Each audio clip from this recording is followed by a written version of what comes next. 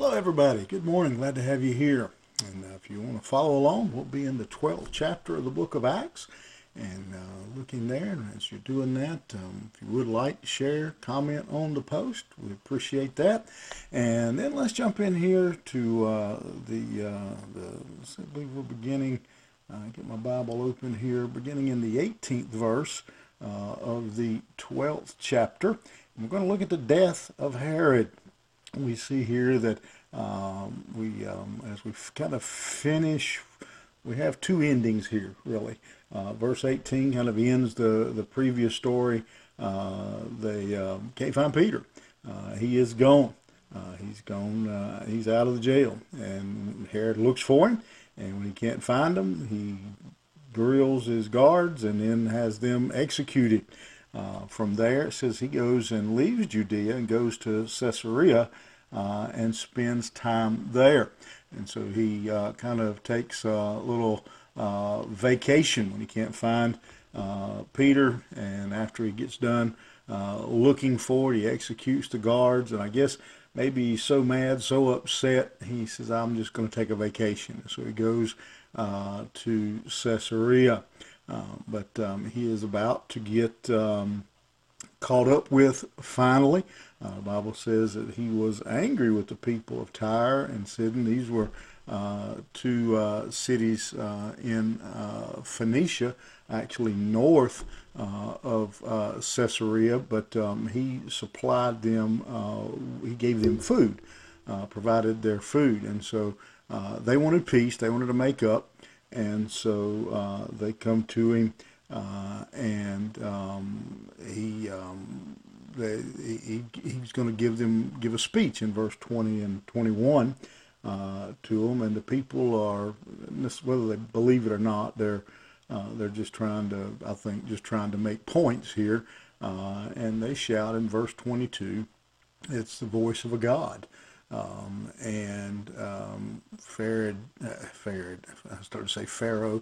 Herod takes this, he hears this praise and he likes it, and he doesn't give the glory to God himself. And so because of that, the Bible says God struck him dead. Just a little bit of rehash of Herod's record. He was part of a mean and nasty family, and he kept up the family tradition. He had been violently opposed to God throughout his time. He was opposed to the church. He persecuted the church. He actually seemed to be determined to remove the church off the face of the earth. Back in verse 2, we see that he was guilty of murder. He was an arrogant man. He was a proud man. He was a hypocrite. He pretended to be religious just to win favor and to protect his position. He didn't have any kind of compassion for for his people. He was just, again, mean and nasty. He just was a hateful person. Obviously, in the end here, we see his pride and how it affected his life. And so finally, the Bible tells us, be sure your sin will find you out. The wages of sin is death. And Herod discovered that as he is struck down and dies in that place. And what a powerful warning to all of us today.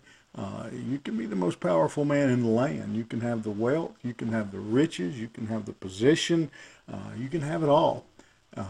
But sin will destroy you. And that's true whether you have the power and the position or not. Sin always destroys. Sin, going all the way back to the Garden of Eden, that our sin, as the Bible says, will find us out. Be sure, he says, it'll find you out. And Herod's day came, and his sin found him out, and God caught up with him and we too can be sure that our sin will find us out. You cannot continue to live in rebellion against God without ultimately paying a heavy toll. Something serious to think about this morning, that all of us, we need to look in the mirror. Don't look at our neighbor, but look in the mirror, because our sin will find us out. Have a great day. We'll see you here tomorrow morning.